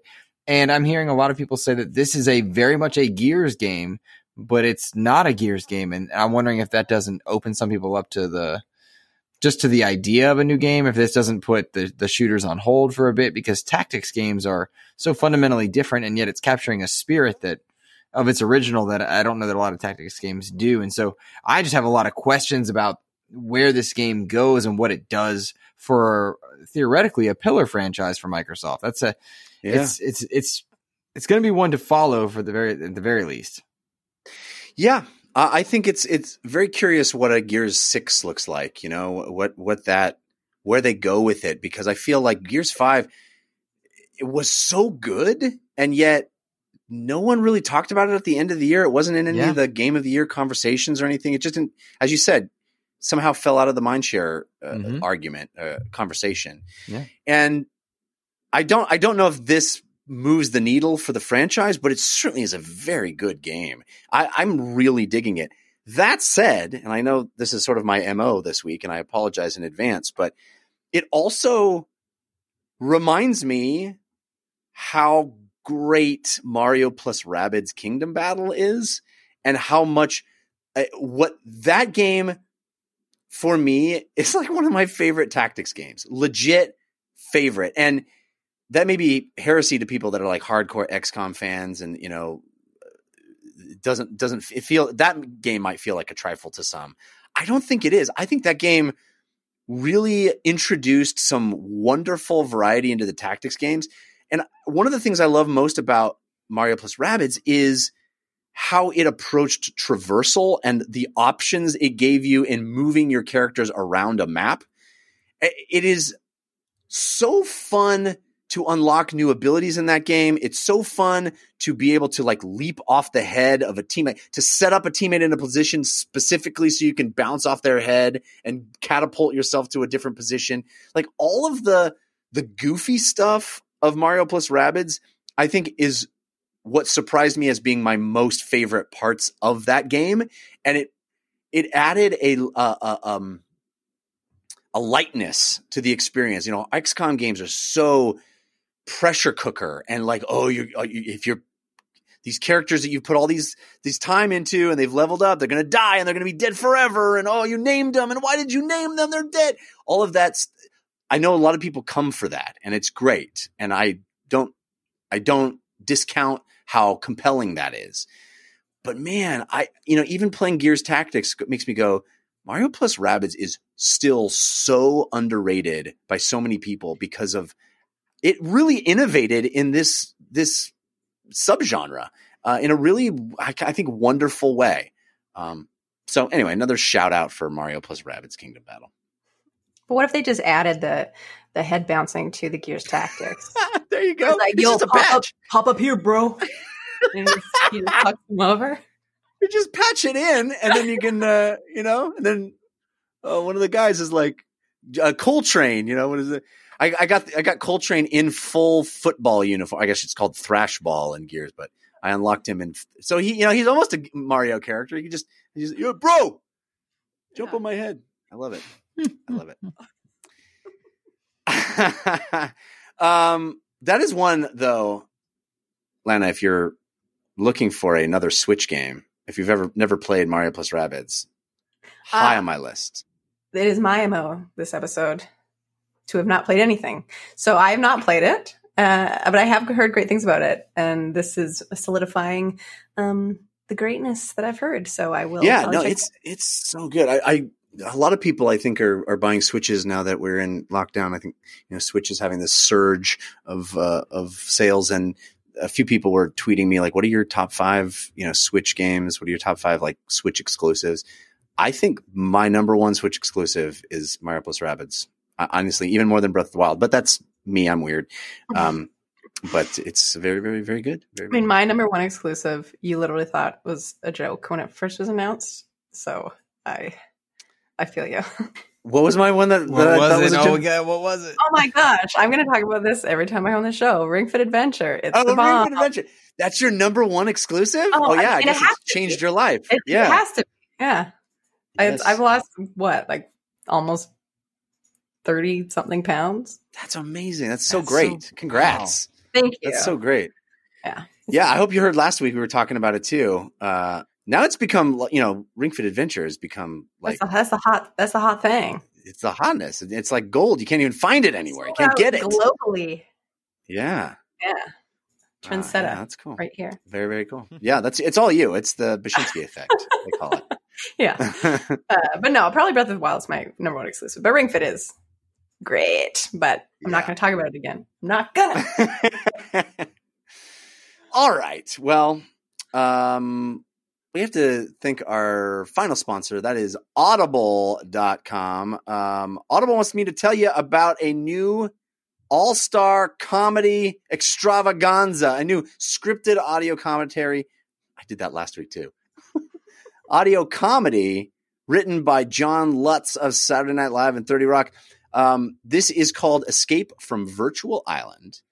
And Paul Rudd is joined by Jack McBrayer, Paul Appel, Amber Ruffin, whole bunch of your favorite comedy personalities in this genre-hopping, madcap comedy adventure. It's set on a remote luxury resort island in the year 2038. And this is a place where adventure seekers flock to live out their wildest fantasies in custom-made virtual reality simulations. But when an important guest goes missing, a ragtag search party led by Paul Rudd's maladjusted resort heir plunge deep into the world of VR in hopes of returning with the lost guest and some sense of reality. Start your spring off completely lost in comedy delight. Escape from Virtual Island. You can listen free with a 30-day trial. Just go to audible.com/virtual island or text virtual island to 500-500. Pretty cool. I've been meaning to listen to it. I want to. It sounds great. It sounds right up my alley. Virtual reality and comedy. You had me at virtual reality.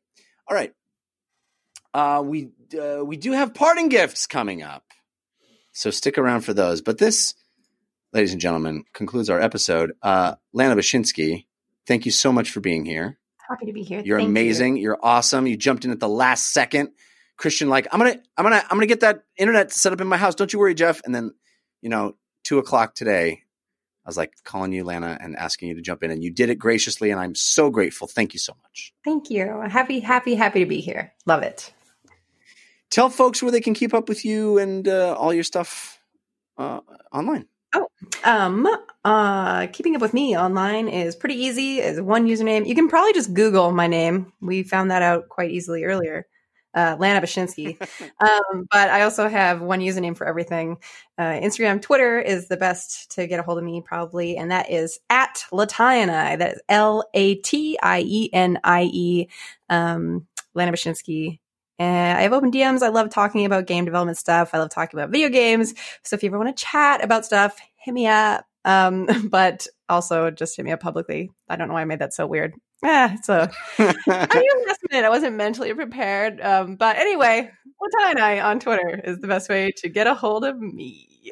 Can I ask you a question? And you can totally decline to answer if you'd like. But you mentioned your charcoal commissions. I did mention that. What is that about? Is that just people coming to you for just regular 2D art in charcoal, or how does that work? Yeah, well, the commissions are closed for a bit because I opened them and then I got a lot of responses. And so it's going to take me a while to get through them. But I do, outside of my day job, traditional charcoal art. I do sort of long form, realistic drawings and pop media, animal studies.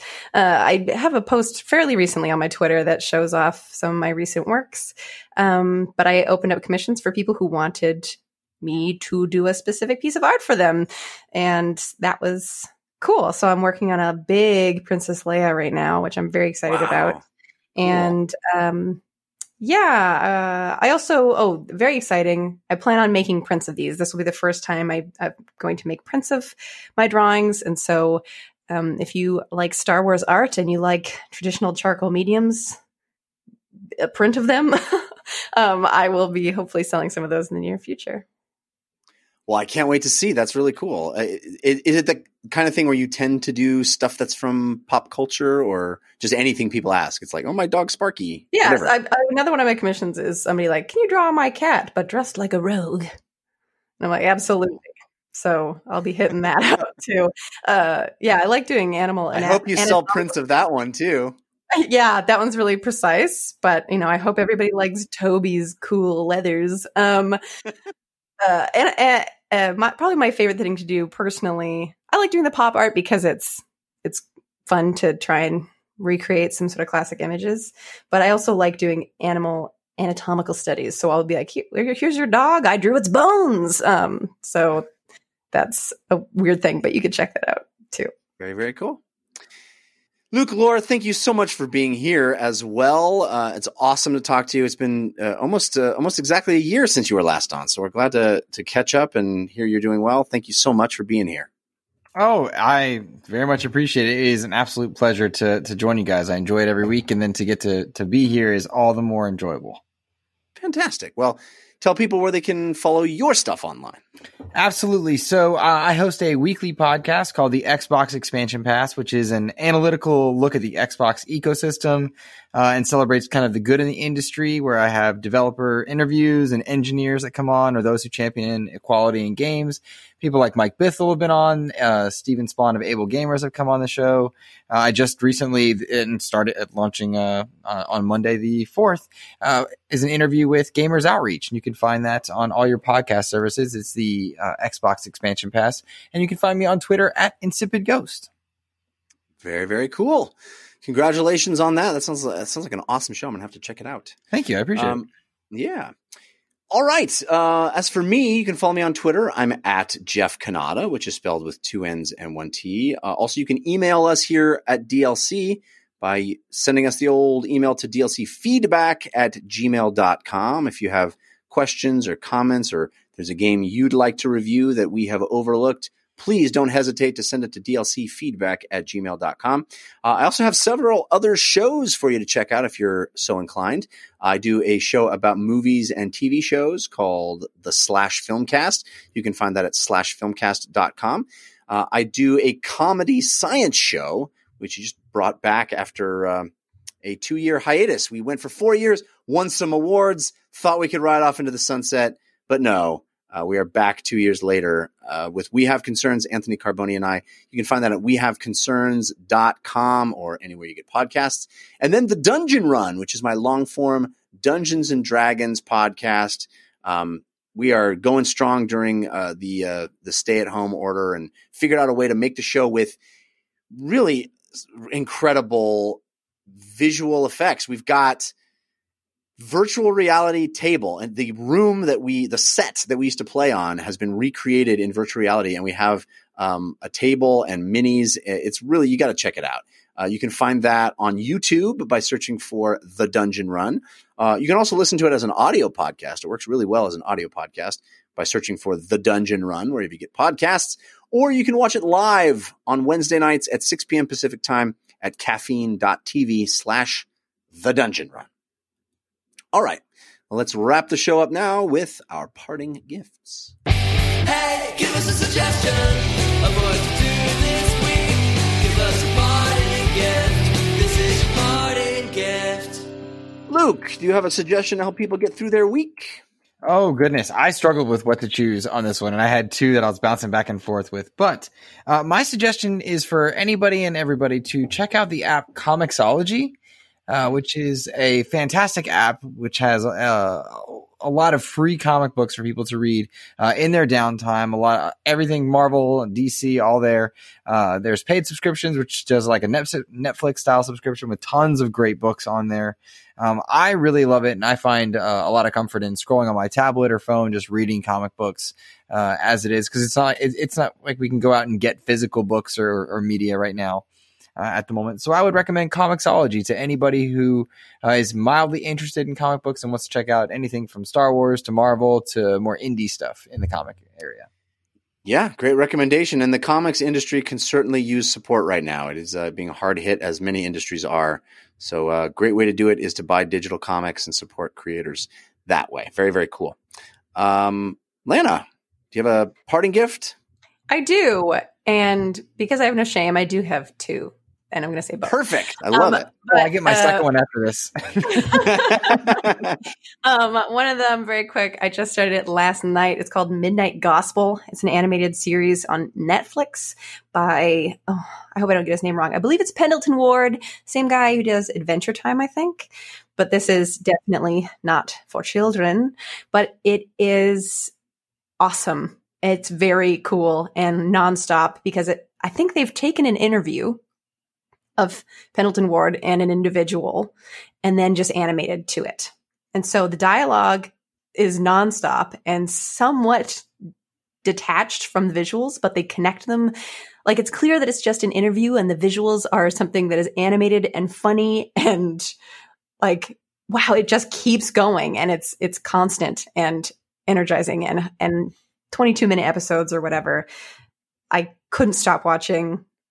I mean, I watched 2 episodes, but it's like buzzing. Like, my eyes are just stuck to the TV while it's happening. It's amazing.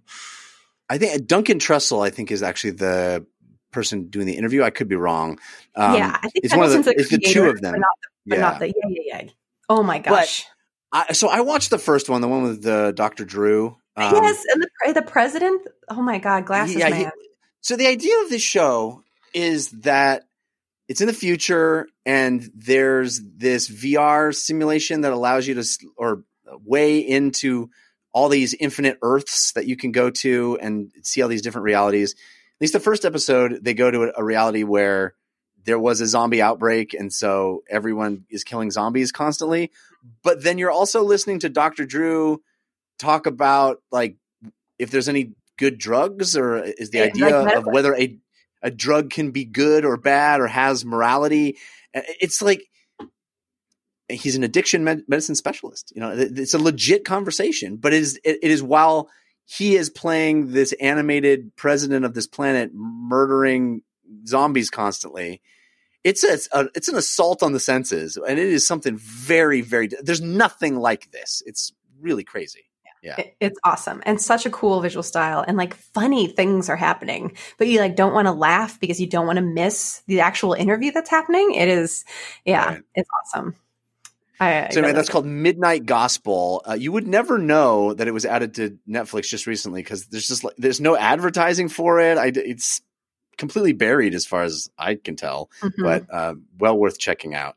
What is your second parting gift? So my second parting gift is going to seem a little shameless because I'm related to the person I'm now plugging, but it is also not shameless because I'm unabashedly such a sincere fan of Bad Buddy. That is, I mentioned earlier, I have a twin sister, and she is a musician, and she is part of this band called Bad Buddy. You can check out their stuff at badbuddy.band, and they are a Motown surf punk genre band that is musical with incredible harmonies, with like crazy, unique lyrics that are sometimes empowering and sometimes very just relatable, awesome, unique tunes.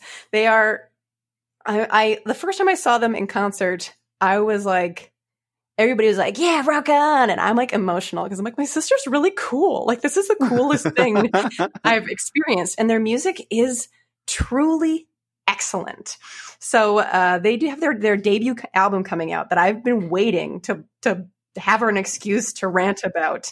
There's pre-orders now, but more importantly, if you sign up for their mailing list, you get a free song called their first single simultaneously. And, don't buy anything if you don't want to buy anything. But check out the song. It's free. It's run by my sister. She's not going to spam you the junk mail or anything. It's so good. Like detach the fact that it's my sister. It's so good. So please All right. check it out. I'm signing up right now. I'm on the website. How do I sign up for the mailing list? Oh, at the very if you scroll down a little. So you can't really tell because sign up for a mailing list. There you go. Okay. That big image, which I drew and is also on a shirt if you do want to buy that. Super rad looking. That's such a cool logo. Yeah, sign up for the mailing list simultaneously. Right. Doing it right now.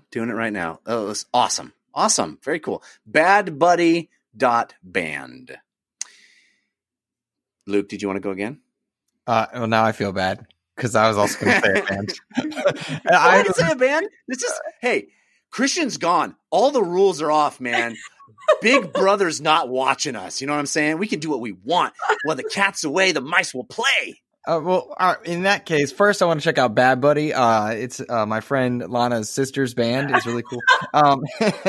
No, I've been really digging for a couple months now. The band Heilung. They did the song that was in that Hellblade Senua's Saga trailer. Oh, yeah. They did Senua's that Sacrifice, song. yeah. Oh, the second one. The second one. Yeah, the one that was just like, whoa, out of this world. I've been listening to that band, which is the weirdest thing on earth. I played it in my classroom for some of my kids, some of the songs. It's like the mix of you could play it at a rock concert. You could also play it at like a Celtic folk concert. They have this really weird sound. They're called Heilung.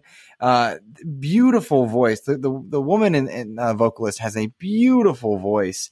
But it's war music and it's sung in different languages and they're telling tales, and reading what each song is about is really cool too. But their music is just really cool. So I was going to suggest that, but not before Bad Buddy. Let me just tell you right now, Bad Buddy's where it's at. Thank you, Luke. Yes. Very cool. We got a listener suggested parting gift. This comes to us from Eric Arthur from Sweden. He sent this into dlcfeedback@gmail.com. Eric says, I just have to suggest a parting gift that has had me entertained for months now, and I just can't stop watching it. It's called VFX Artists React, and it's free on YouTube. It's a show where a couple of experienced VFX artists comment on good and bad visual effects in movies, and it is so funny, but also informative at the same time. They watch everything from Bollywood movies to Lord of the Rings, and now I happen to work in the film and TV industry, but I bet this is interesting and fun, even for people who are not in the business. If you happen to have seen this already, what are your thoughts? If not, you're in for a treat. I hope everyone is well and safe in these crazy times. Thank you, Eric. I did check out VFX Artists React, and it's pretty great. It's pretty funny. It is interesting to hear their perspective on, we all as people who watch movies go, oh, the effects were so lame, or wow, the effects were amazing. And to hear people who actually do it for a living talking about it is pretty great. So check it out. If you want to have your parting gift read on the show, you can send it to dlcfeedback@gmail.com. In fact, Eric's suggestion motivated me to change my parting gift to the following, which is, I hope both of you have seen this, by the way. There's Devs React. And I think IGN is doing this thing called Devs React to speedruns. And there was one recently where the Doom Eternal developers watched a 27-minute speedrun of Doom Eternal. And if you haven't seen it, it's very much worth a Google. It is highly entertaining because these developers are, they're such good sports. They're very funny and self-effacing. They don't take themselves too seriously, but also you can tell that they're kind of ticked that someone can get through their game in 27 minutes. Oh, it's so great. It's so great. When they're like, what is he even doing right now? And then they're like, there's three of them on what I assume is a Zoom call or something similar. And they're like, hey, that was your thing. It's not supposed to be able to do that. He's like, oh yeah, well, he's not going to be able to skip this part. He skipped it. It's really funny. It's so funny. And like all of the, the bugs that the guy exploits to, skip huge sections of the game. It's so fun to watch him do it. And then have the devs go, how did he, why did, it's very entertaining. So, Devs React 27-minute, Doom Eternal speedrun. Highly recommended. But I guess I also have to come up with a band now to recommend. I recommend Bad Buddy.